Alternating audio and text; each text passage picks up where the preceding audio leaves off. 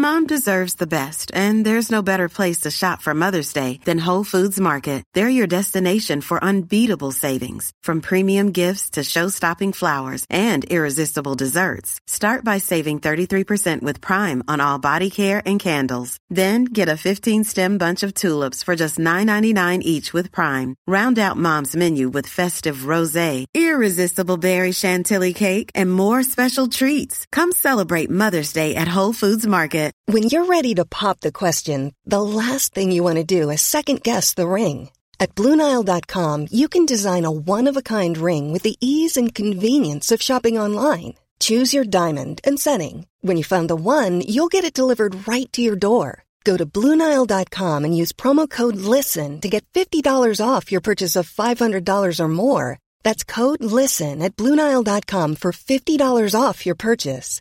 BlueNile.com, code LISTEN. I'm Sandra, and I'm just the professional your small business was looking for. But you didn't hire me because you didn't use LinkedIn Jobs. LinkedIn has professionals you can't find anywhere else, including those who aren't actively looking for a new job, but might be open to the perfect role, like me.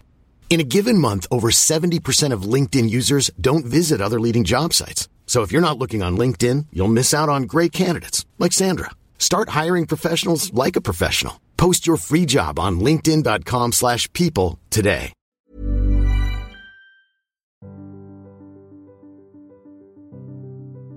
Hej fina lyssnarna! Har ni fått semester än? Jag har sommarlov för fullt sedan nästan 2 månader tillbaka. Och jag känner mig jättetaggad på att utveckla podden under den här tiden. Kan ni inte hjälpa mig? Vad saknar ni i podden? Vad skulle ni vilja utveckla? Vad tycker ni om våra sociala kanaler? Finns det något vi kan utveckla där? Eller hemsidan kanske? Kom jättegärna med förslag. Ni får gärna skriva till mig på Lyckopoddens Instagram.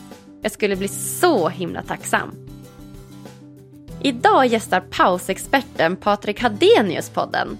Så om du behöver lära dig att ta fler pauser i vardagen, ja då är det här avsnittet för dig. Patrik tog själv en paus på 2 år här alldeles nyss och möttes samtidigt av många frågande blickar. Vadå paus? Kan man verkligen göra det? Hur blir det med jobbet? Vad gör man med boendet? Men ni ska veta att pauser gör en faktiskt lycklig. Långa som korta, stora som små. En paus behöver heller inte betyda att man vilar, utan bara att man gör någonting annat. Vill ni lära er hur man tar effektivare pauser i livet? Då har ni kommit helt rätt. Jag heter som vanligt Agnes Sjöström och den här podden presenteras i samarbete med hypnotication.com. Varsågoda, Patrik Hadenius!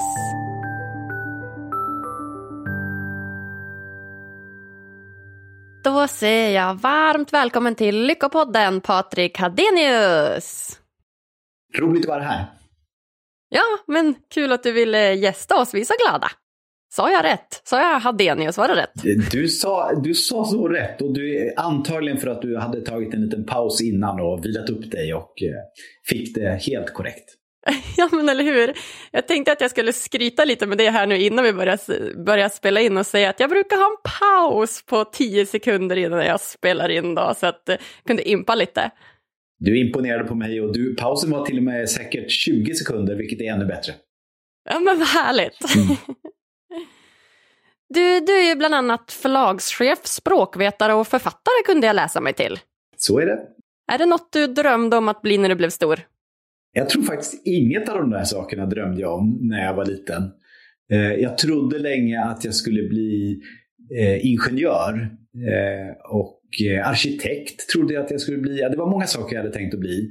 Men inte språkvetare, inte pausexpert och inte jobba på förlag. Nej, allt det där.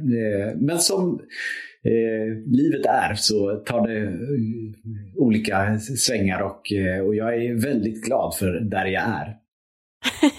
Ja, men vad härligt. Ja, det känns ju som att man kan ha hur mycket planer och struktur som helst man har tänkt på livet, men det blir något helt annat. Så är det verkligen, och rätt ofta så är det ju i pauserna som det där händer, att det tar en annan väg. Ja, Ja, men så himla spännande. Jag tror att lyssnarna redan har förstått det, men jag ska presentera dig också som författare. Och en av dina senaste böcker heter just Paus, konsten att göra något annat. Och jag tänker att det är den vi ska grotta ner oss i idag. Hur låter det? Underbart. Berätta, hur kom det sig att du skrev just en bok om pauser? Ja, men det fanns nog flera skäl till det. Men ett viktigt skäl var att jag själv hade jobbat ganska hårt och ganska länge med att ge ut tidningar. Jag jobbade på ett tidningsförlag. Och så kom jag på en dag att jag skulle vilja göra någonting annat. Jag visste inte riktigt vad, men jag kände att det skulle vara roligt att pröva något annat. Inte för att jag vantrivdes eller för att det gick dåligt, utan tvärtom för att jag trivdes väldigt bra och för att det gick bra. Så tyckte jag att det var väl då man skulle liksom pröva sina vingar och göra någonting annat. Men jag visste inte vad, så att jag tog en paus. Och jag sa det också på jobbet, att nu ska jag ta en paus. Och det märkte jag att det väckte väldigt för mig oväntade reaktioner. Att det var människor i min omgivning, på mitt jobb, hemma, som undrade, jaha, men vadå? Vad ska du göra? Mår du inte bra? Eller har du fått något annat erbjudande som du inte kan berätta om? Eller ja, det fanns massa tankar och idéer kring min idé att pausa. Som väckte lite konstiga frågor, tyckte jag. Och då blev jag ju nyfiken på det. Så då tänkte jag så här, då kanske jag kan både ge ett bättre svar och undersöka pauser genom att faktiskt säga att jag ska skriva en bok om pauser.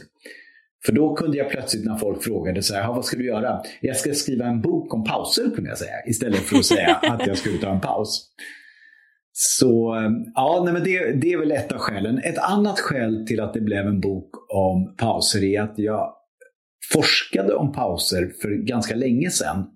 Då tittade jag på hur människor satt och skrev texter. Och så var jag nyfiken på när man satt framför datorn och skulle skriva men ändå inte skrev.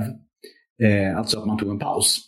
Men framför datorn, så att man liksom på något sätt ändå skrev, fast man ju inte knackade på tangenterna. Vad var det man gjorde då? Och fanns det några mönster i bra eller dåliga tillfällen att pausa framför datorn och sådär? Så jag hade studerat pauser tidigare också. Så jag hade det liksom någonstans i bakhuvudet, att det där med pauser, de säger nog något spännande och intressant om kreativt arbete, om återhämtning, om allt möjligt annat. Så jag vill undersöka det.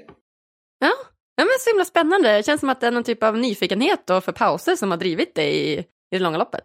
Absolut. Ja, men jag är jättenyfiken på pauser och jag märkte också när jag började berätta om det här att det är inte bara jag som är nyfiken på pauser. Väldigt många människor är nyfikna på pauser.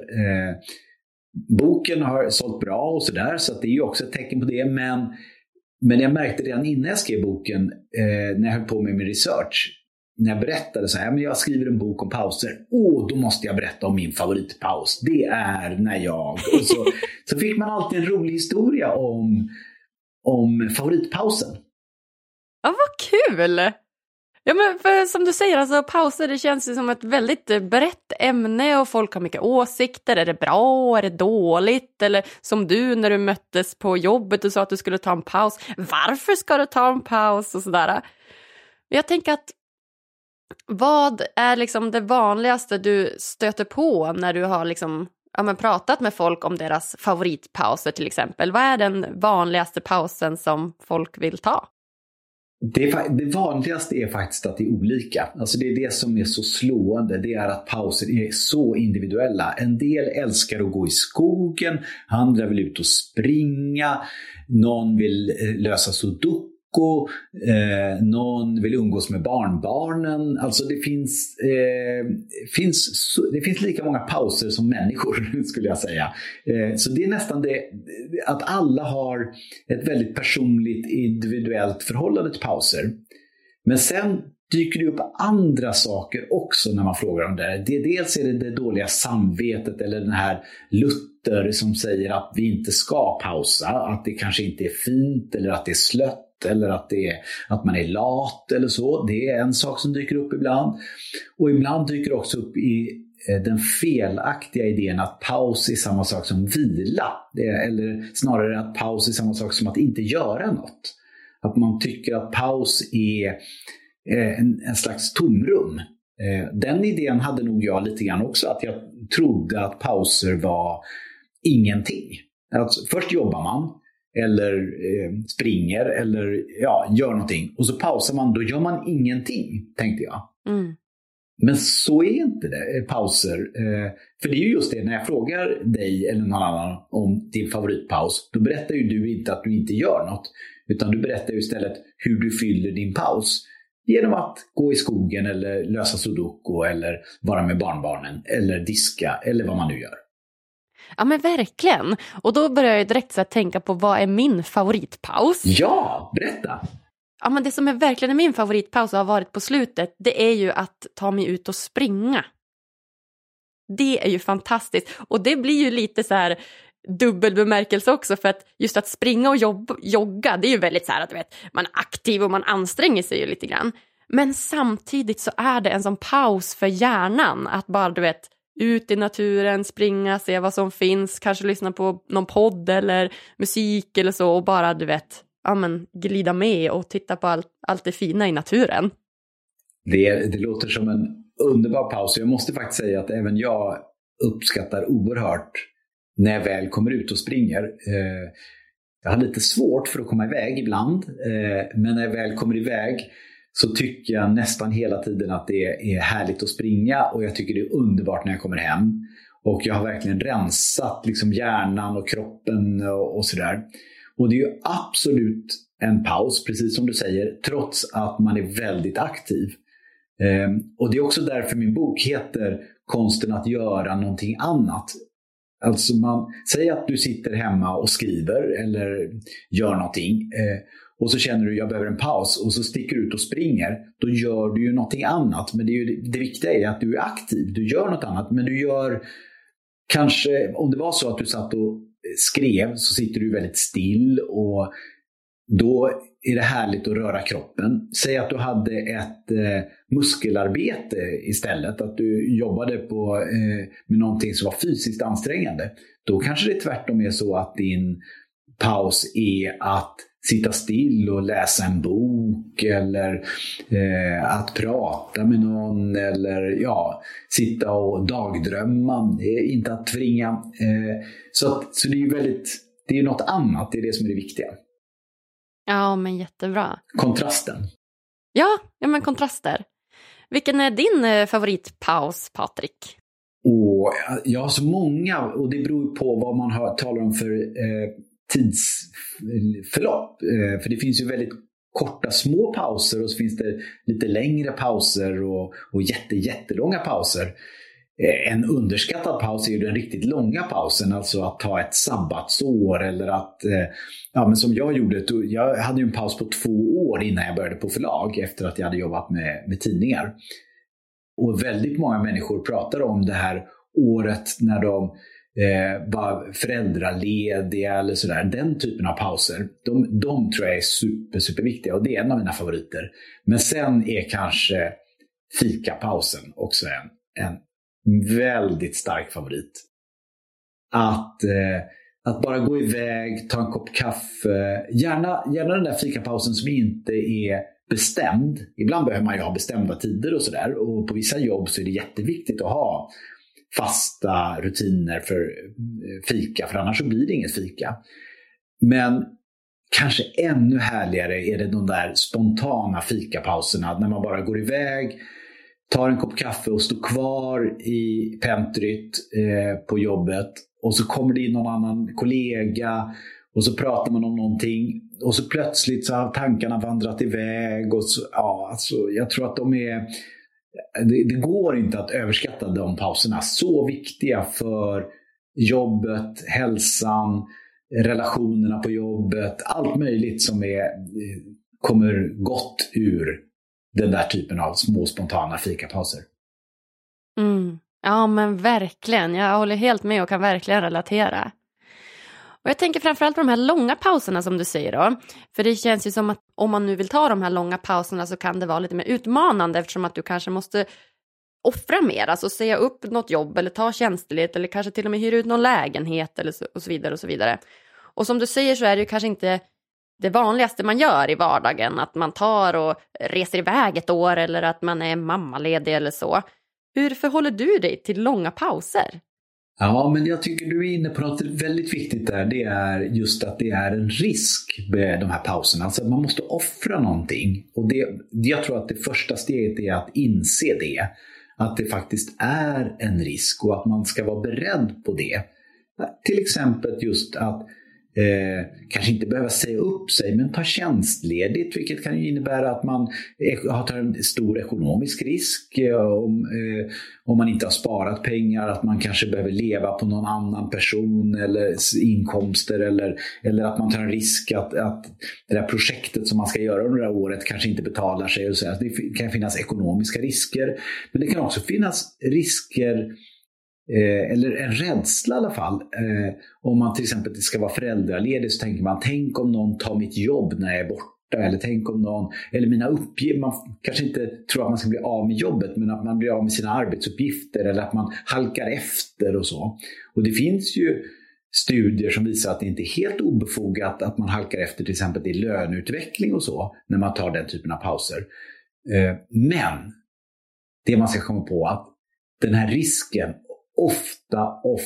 ofta betalar sig. Alltså att man vågar ta den risken att utsätta sig för någonting brukar ofta betyda att när man kommer tillbaka till jobbet, kanske kommer till ett nytt jobb eller kommer tillbaka, så är man en annan människa. En lite bättre version av sig själv. Och det är det som pausen ger. Och det är därför det är värt att ta den här risken. Det är därför man ska pausa.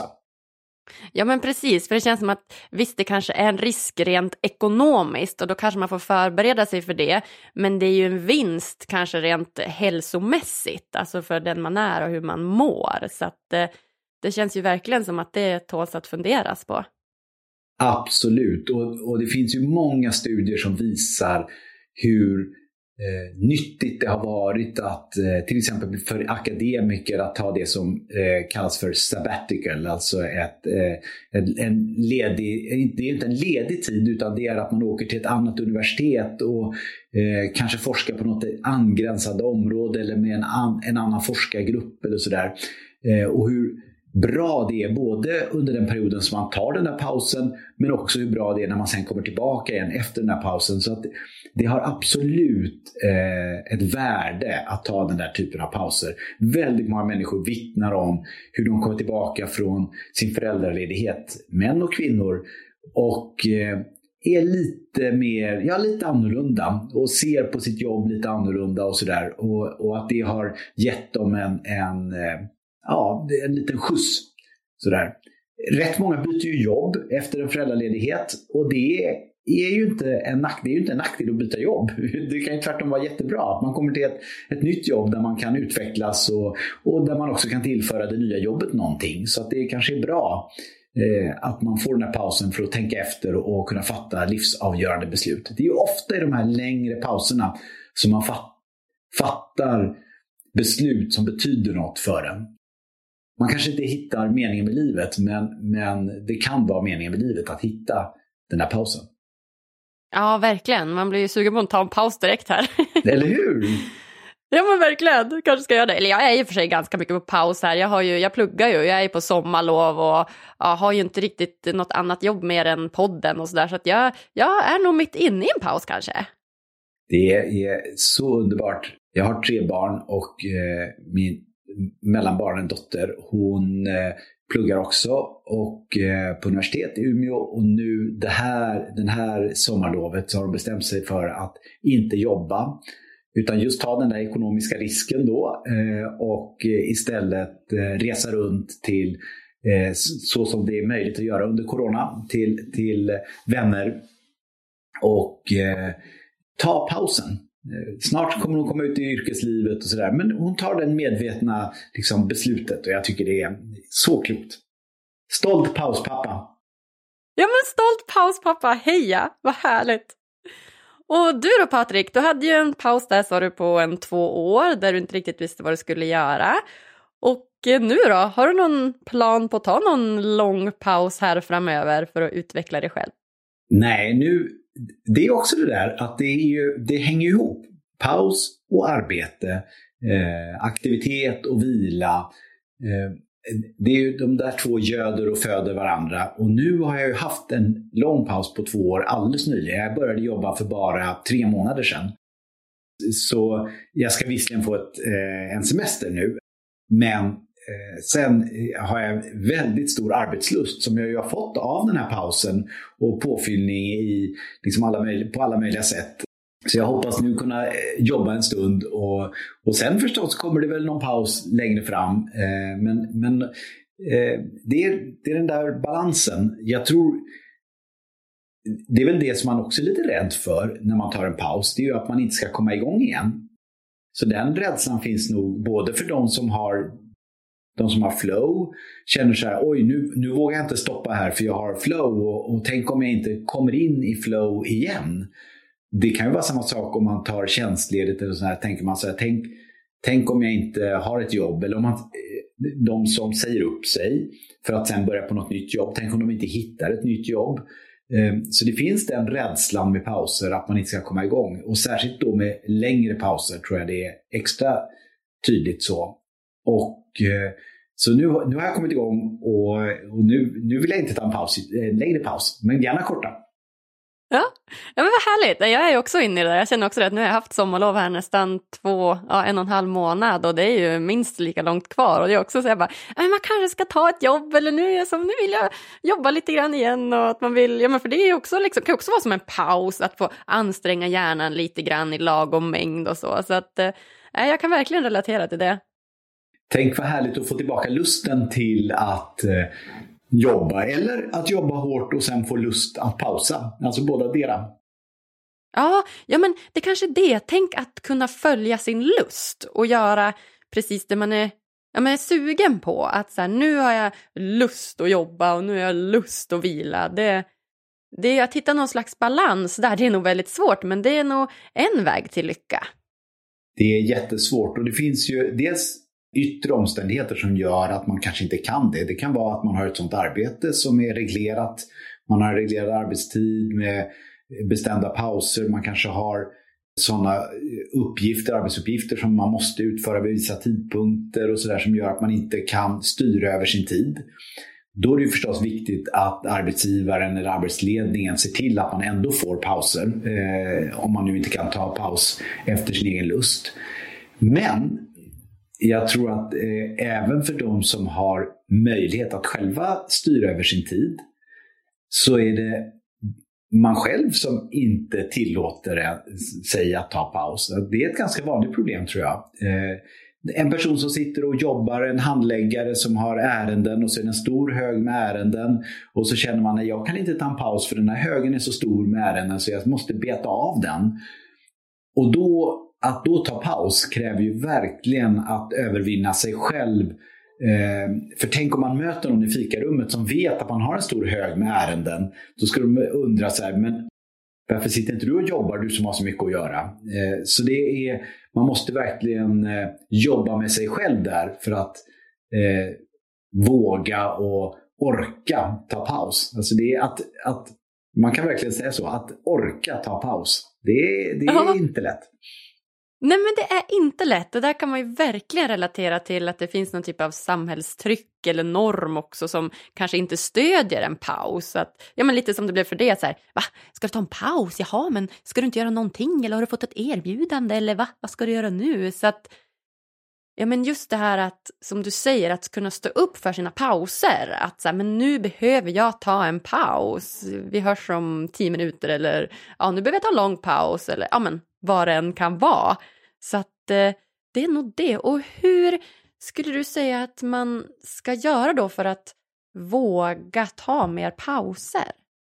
Ja, men ett sätt det är att faktiskt reglera sin arbetstid. Om man nu har en fri arbetstid så kan man tvinga sig själv att reglera den. Det finns till exempel en metod som kallas för Pomodoro-metoden. Den är döpt efter det italienska ordet för tomat. För att den som hittade på den här tekniken använde ett tidtagarur, en äggklocka som såg ut som en tomat. Och så ställer man den här tidtagaruret på till exempel 25 minuter. Och då måste man jobba intensivt under de här 25 minuterna. Men hela pauspoängen är att sen efter 25 minuter då måste man ta paus. Och så vrider man på klockan och så säger man att nu ska jag ha 10 minuters paus eller 5 minuter eller vad man nu tycker att man behöver. Man kan ha olika. Beroende ju förstås på hur ansträngande det man ska göra är. Och man ska ju klara att arbeta och man ska hinna återhämta sig i pausen. Men säg nu att det är 25 minuters arbete och sen är det 10 minuters paus. Och sen när man har varit 10 minuters paus då vrider man på klockan igen och säger 25 minuter arbete och sen efter det får man 10 minuters paus. Många som prövar den där metoden Pomodoro säger att det är ett jättebra sätt att tvinga sig att pausa, men också ett jättebra sätt att tvinga sig att koncentrera sig. Att då under de där 25 minuterna då kanske man bara får städa eller bara läsa e-post eller bara beta av de där ärendena i högen av ärenden som måste bli avbetade eller vad man nu gör. Och under pausen får man absolut inte göra det, men man får göra vad som helst annars. Då kan man spela Candy Crush eller titta ut genom fönstret eller sätta på musik på hög volym eller vad det nu är man vill göra. Ja, men jättebra. Den är jättebra. En äggklocka. Den kanske inte måste se ut som en tomat då, men någon form av äggklocka. Någon form av äggklocka och sen 25 minuter, 10 minuter, 25 minuter, 10 minuter. Det ska jag prova sen när plugget drar igång igen. Det känns som en klassisk bra grej när man pluggar. Det är en jättebra grej. Ett annat tips det är att göra pausen fysisk. I betydelsen att man tänker på pausen som en plats. Platsen, det kan till exempel vara en fåtölj man har hemma som man tycker väldigt mycket om. Eller på kontoret så kan det vara just fikarummet. Extra bra om man har en kaffeapparat som gör gott kaffe men som är lite komplicerad och tar lite tid. Så att man tvingas liksom pausa. Hemma då i den här fåtöljen, då kan det vara så att i den där fåtöljen där får man bara läsa tryckta böcker eller bara lösa sudoku på papper eller något sånt där. Om man nu tycker att man har för mycket digitalt i sitt liv, för mycket skärmar, då kan ju det vara ett bra sätt att den där fåtöljen blir just den här pausen ifrån det här digitala om man nu tycker man behöver det. Eller på jobbet så kan den här kaffeapparaten som tar lite tid och skapas det en liten kö där och så tvingas man stanna upp lite grann och pausa. Och man måste ju göra det för att man hinner inte ta kaffe fortare. Och till och med kan man beklaga sig och säga gud vad vi har den här kaffeapparaten. Alltså man måste trycka 3 gånger bara för att få en helt vanlig kopp kaffe. Hur är det möjligt att vi inte har kommit längre i utvecklingen? Bara det att man säger det så svarar någon annan jag håller med, den där förra kaffeapparaten, kommer ni ihåg den? Det var ju inte så gott men den var ju snabb. Ja just det. Och sen så man börjar prata om kaffeapparater och det där rensa gärna lite grann. Det är en paus, det är en liten återhämtning och det behövs för att när man sen kommer tillbaka till skrivbordet igen eller vad man nu har för arbetsplats så kan man sätta igång igen och har pratat lite, drömt bort lite grann av sin tid och det är jättenyttigt.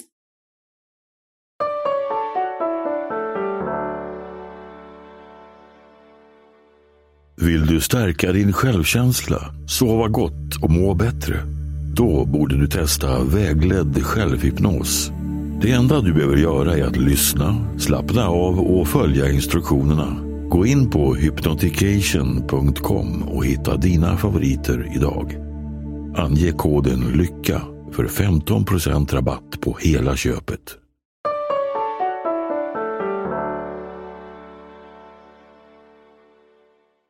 Men jag tänker då, Patrik, de här korta pauserna som du pratar om som man har i vardagen. För oftast har man ju en ganska tydlig rutin på jobbet och man kanske jobbar ganska ofta med samma jobb och ofta ganska samma tider. Vilka pauser tar du i vardagen som är viktiga för dig? Och hur många?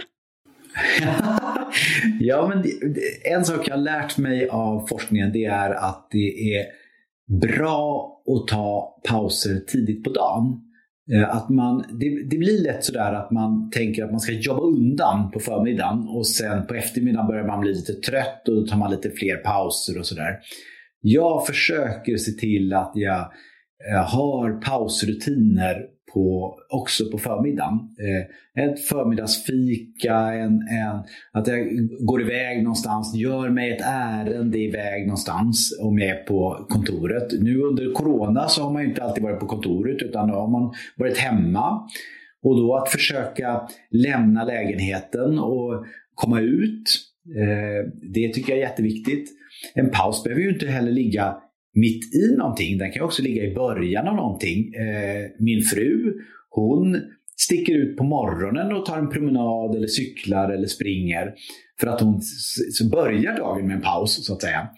För hon märkte att annars när hon satt hemma i corona så gick hon liksom direkt från frukosten till skrivbordet. Och det var liksom, då tröttnade hon lite för fort. Men oavsett om man pausar i början eller i mitten, som jag gör då, pausar gärna i mitten lite grann. Att se till att man har rutiner för det där. För att det är det som är så lätt. Det är så lätt att dras med i jobbet. Och det är det jag märker på mig själv. Att jag blir uppslukad av mitt jobb. Och sen plötsligt så är klockan 1 och jag borde ha ätit lunch klockan 12 och så. Så det är en jätteviktig sak. Och en sak till som jag försöker verkligen göra, det är att man går iväg. Jätteviktigt under corona att man lämnar lägenheten. Men även på kontoret. Att inte absolut inte vid skrivbordet och äta lunch. Utan att gå iväg, gärna gå ut och äta. Men om man har med sig lunch, gå till liksom lunchrummet och sitta där och liksom, vara på en annan plats och kanske gärna också försöka prata med andra personer än ens vanliga kollegor, så lunchen verkligen blir någonting annat. Sen kanske du menade de riktigt, riktigt korta pauserna, alltså de på bara någon minut eller sådär. Och där tänker jag så att där försöker jag liksom att flytta runt lite grann.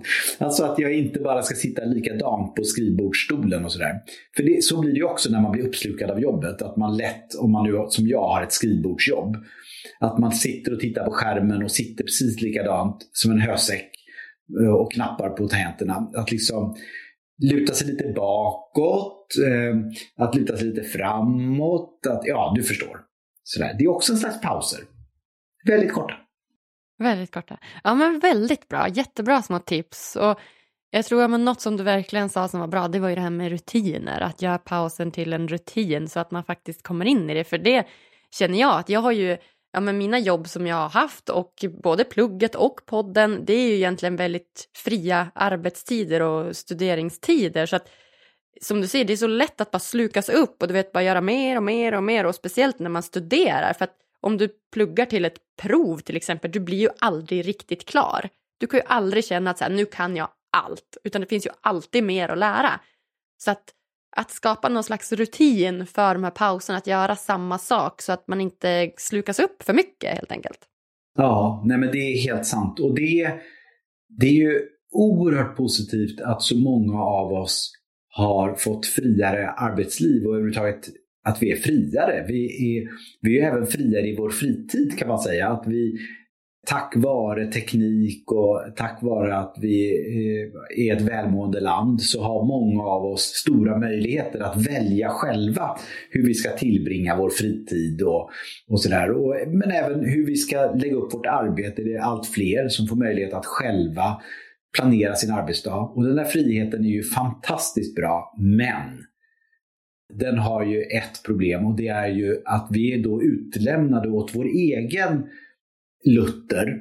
Egentligen är Luther missförstådd. Han var inte en sån här sträng person som vi tror, men om vi ändå använder det som ett uttryck, alltså den här pliktmoralen som vi har, som säger att om man har en hög med ärenden, då ska man minsann beta av den först, liksom innan man får ta paus. Och om man då är fri att lägga upp sitt arbete, då är det lätt att man blir offer för det där. Det är många som blir offer för sin telefon eller sin dator, att man liksom kopplar upp sig lite för ofta, läser lite för mycket. Alltså telefonen är ju underbar och det är fantastiskt med den frihet som vi får tack vare tekniken. Men den friheten ställer ju också krav på oss själva. Och då kommer vi till det här ordet som du sa alldeles nyss. Rutiner. Vi behöver nog rutiner för att klara av den här friheten. Olika mycket för olika personer. Vi är väldigt, väldigt olika. En del människor känner sig bara fjättrade av för mycket rutiner. Andra människor tycker det är befriande med rutiner. Så att det är ju förstås väldigt, väldigt olika. Och det beror också väldigt mycket på vem som bestämmer de där rutinerna. För en del människor är det härligt att få bestämma dem själv. Och för andra människor så behövs det att det är någon annan som sätter en del av de här rutinerna för att man har svårt att göra det själv. Det är olika. Men friheten är jättehärlig. Men ibland så gör den att vi inte tar pauser som vi borde.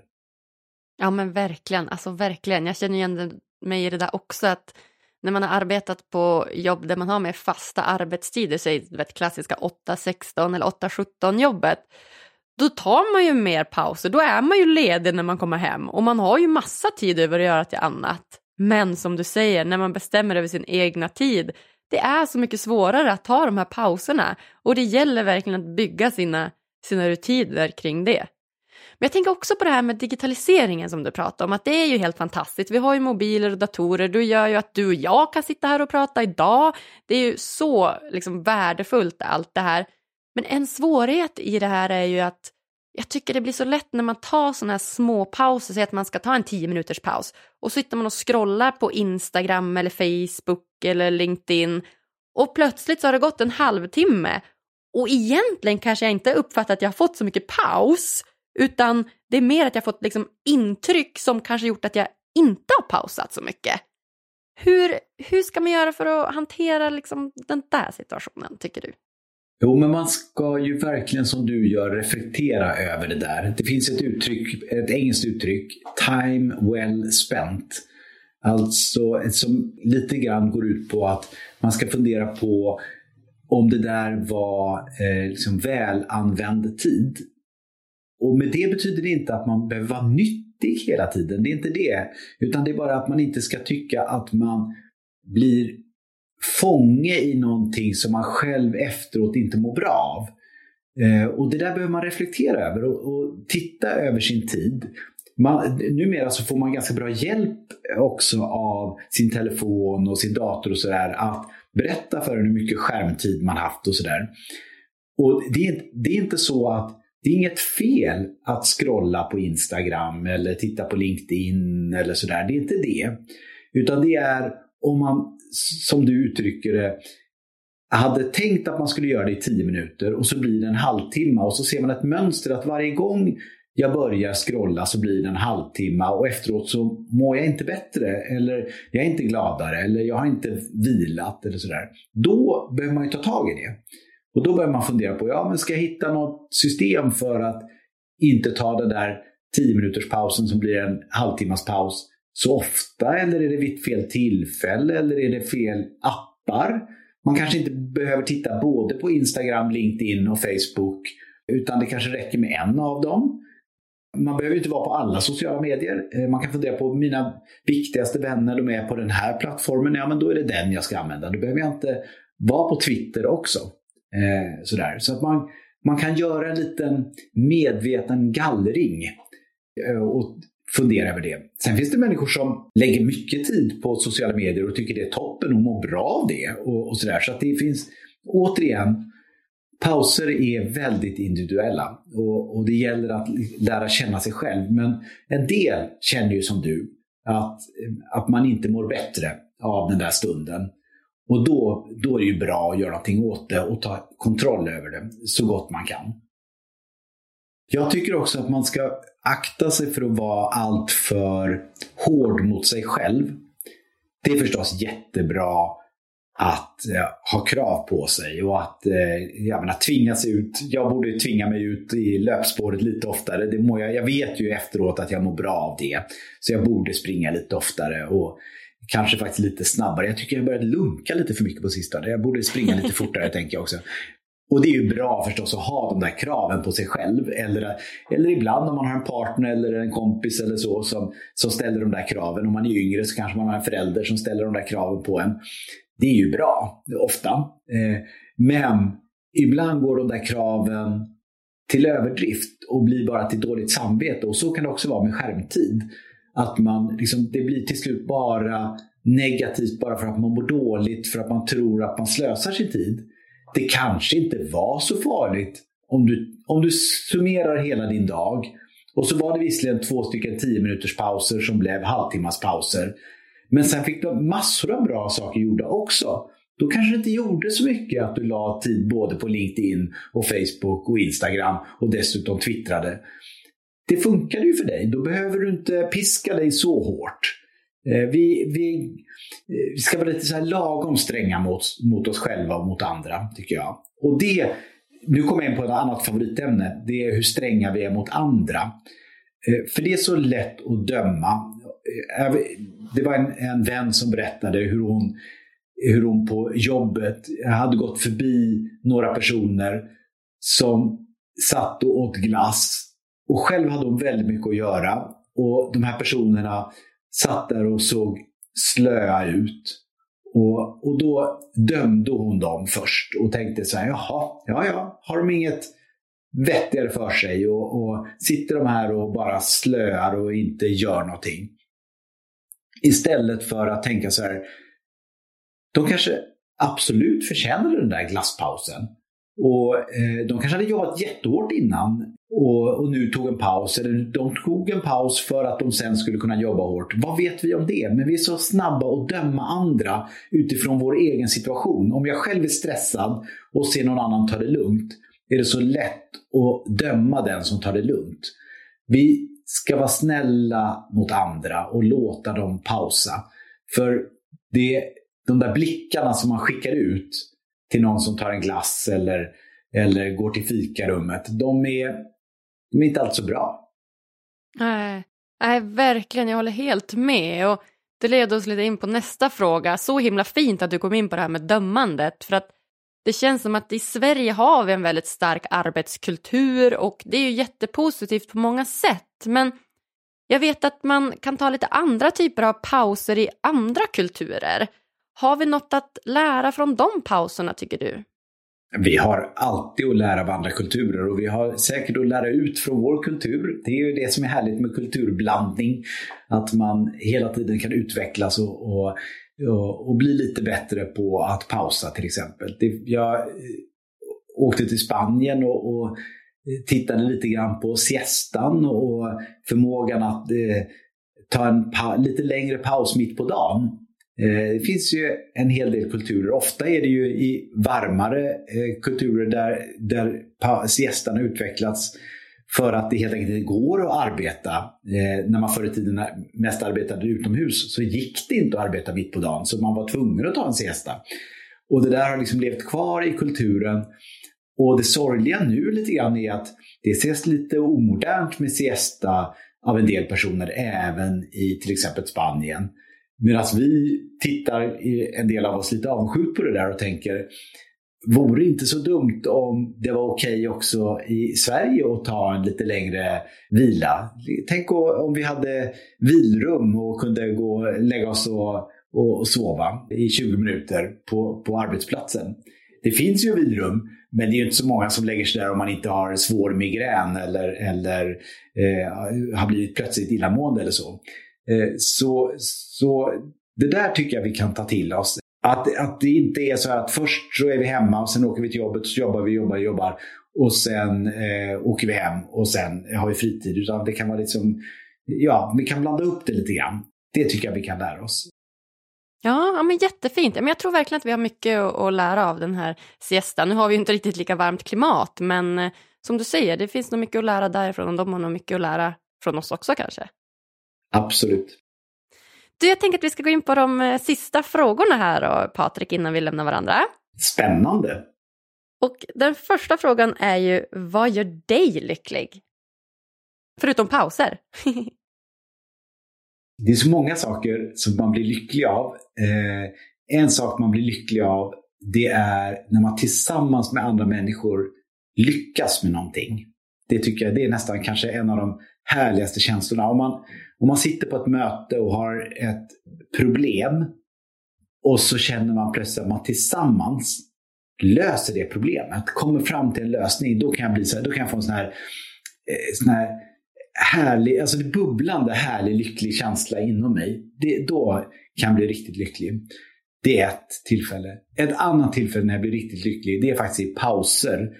När jag får flow i att jobba med något så här riktigt nördigt. Det kan vara till exempel på landet när jag bygger kanske en ganska meningslös sak. Det kan vara ytterligare en badstege ner i vattnet. För vi hade redan 2, men den tredje. Och att liksom bara försjunka in i det där. Det finns till och med ett ord för det, djuplek. Alltså när man gör någonting som kanske inte är helt nödvändigt, men som ändå kräver tankeförmåga och att man hänger sig och att man får flow, då kan jag också bli lycklig. Så att det är både de här väldigt sociala stunderna kan bli väldigt lycklig i, och i de här väldigt ensamma stunderna där man själv utför någonting, då blir jag lycklig. Jättebra, jag håller helt med. Dels när man gör någonting tillsammans med andra och lyckas. Och så den här djupleken som du pratade om, att när man gör någonting som kanske inte har jättemycket betydelse om det blir klart eller inte, men det är liksom någonting kul och man hamnar i flow. Blir man lycklig av pauser? Det tror jag absolut. Men många människor blir lyckliga av arbete också, så det är inte så att alla pauser gör en lycklig eller allt arbete gör en lycklig. Men många pauser blir man ju lycklig av. Och framförallt, om man inte pausar, då blir man olycklig. Just det, det är ju den. Så att man kommer ihåg att man faktiskt ska pausa ibland. Så att man inte glömmer bort det. Det är väl det som är det viktiga kanske. Ja, absolut. Alltså, till exempel när det gäller sommarsemester så ser man den tydligaste effekten av sommarsemester. Det är inte att det är väldigt bra att ta sommarsemester. För att efter semestern så tar det bara några veckor och sen är man ganska mycket upp i fart och är igång igen. Men om man inte tar semester, då är det lättare att man utvecklar olika stresssymptom, att man blir sjuk eller mer sjukskriven och sådär. Så det är frånvaron av paus som är dålig. Just det, exakt. Frånvaron av paus är dålig. Det ska vi komma ihåg. Om du fick ge lyssnarna en utmaning som de kan göra varje dag för att bli lite lyckligare, vad skulle det vara då? Jag tror att vara lite snällare mot sig själv när det gäller pauser.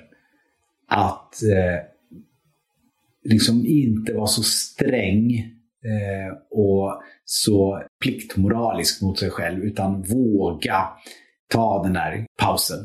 Då tror jag att man blir lite lyckligare. Ja, fantastiskt. Vem hade du velat ska gästa Lyckopodden? Ja, men nu i coronatider när vetenskap och forskning och vi förstår att en del av de utmaningar som samhället ställs inför, att inte alla lösningar och sådär, men ändå en del nycklar till hur vi ska förstå samhället bättre, det finns hos forskare. Så jag skulle gärna vilja lyssna i Lyckopodden på någon forskare. Det kan ju förstås vara en lyckoforskare, men jag tänkte kanske mer någon, det kan vara en filosof eller en matematiker eller så. Jag tycker till exempel att Jonna Bornemark är en väldigt spännande filosof som har roliga tankar om vårt förhållande till lycka och arbetsmoral och vad det är vi gör på jobbet och mätbarhet och sådär, hur det påverkar pauser. Det tycker jag det skulle kunna vara en. Ja, vad fint. Det ska jag verkligen ta med mig. Och om man vill komma i kontakt med dig, hur gör man då? Ja, ett sätt är ju att lyssna på min bok. Då får man ju höra mig. Den finns som ljudbok, den finns som pocket också att köpa nu. Så då kommer man ju i kontakt med mig. Det är jag själv som har läst in ljudboken, så då får man höra mig om man vill stå ut med det. Men annars finns jag numera på Norstedts förlag, och här når man mig också. Har man någon rolig bokidé eller har man synpunkter på vår utgivning, så blir jag jätteglad om man hör av sig. Ja, men härligt. Ja, nej, är det något som du känner slutgiltigt som du vill dela med dig av till lyssnarna här innan vi lämnar varann? Kom ihåg att pauser är aktiva, de är individuella och de är helt nödvändiga för att vi ska må bra. Ja, fantastiskt. Gud, vilket härligt samtal, Patrik. Man får väldigt mycket energi av dig alltså. Ja, men det är ju alltid roligt att tala om paus. Det är kul, men det var väldigt roligt att prata med dig. Ja, men kul. Ja, men du gör det verkligen på ett väldigt lekfullt sätt. Så att jag säger tack snälla Patrik för att du kom och gästa oss här på Lyckopodden. Tack för att jag fick vara med.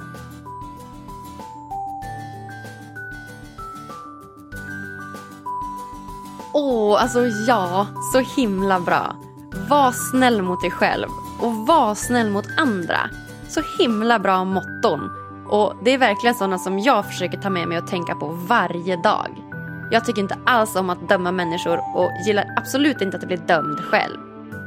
Tycker ni det här var lika bra som jag? Prenumerera gärna på Lyckopodden, följ oss på sociala medier och ge oss 5 stjärnor på iTunes. Tack för att just du lyssnar. Vi hörs på tisdag igen. Ha det bra!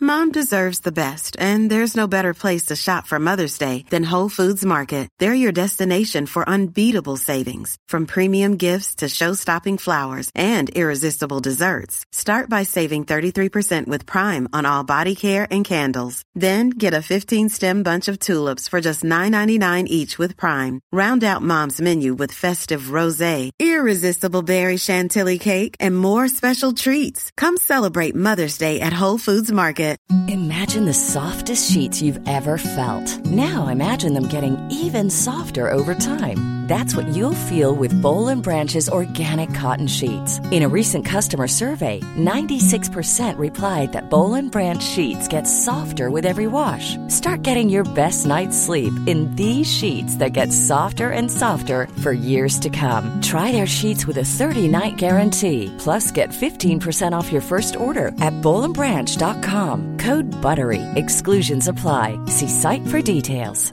Even when we're on a budget, we still deserve nice things. Quince is a place to scoop up stunning high-end goods for 50 to 80% less than similar brands. They have buttery soft cashmere sweaters starting at $50, luxurious Italian leather bags, and so much more. Plus, Quince only works with factories that use safe, ethical, and responsible manufacturing. Get the high-end goods you'll love without the high price tag with Quince.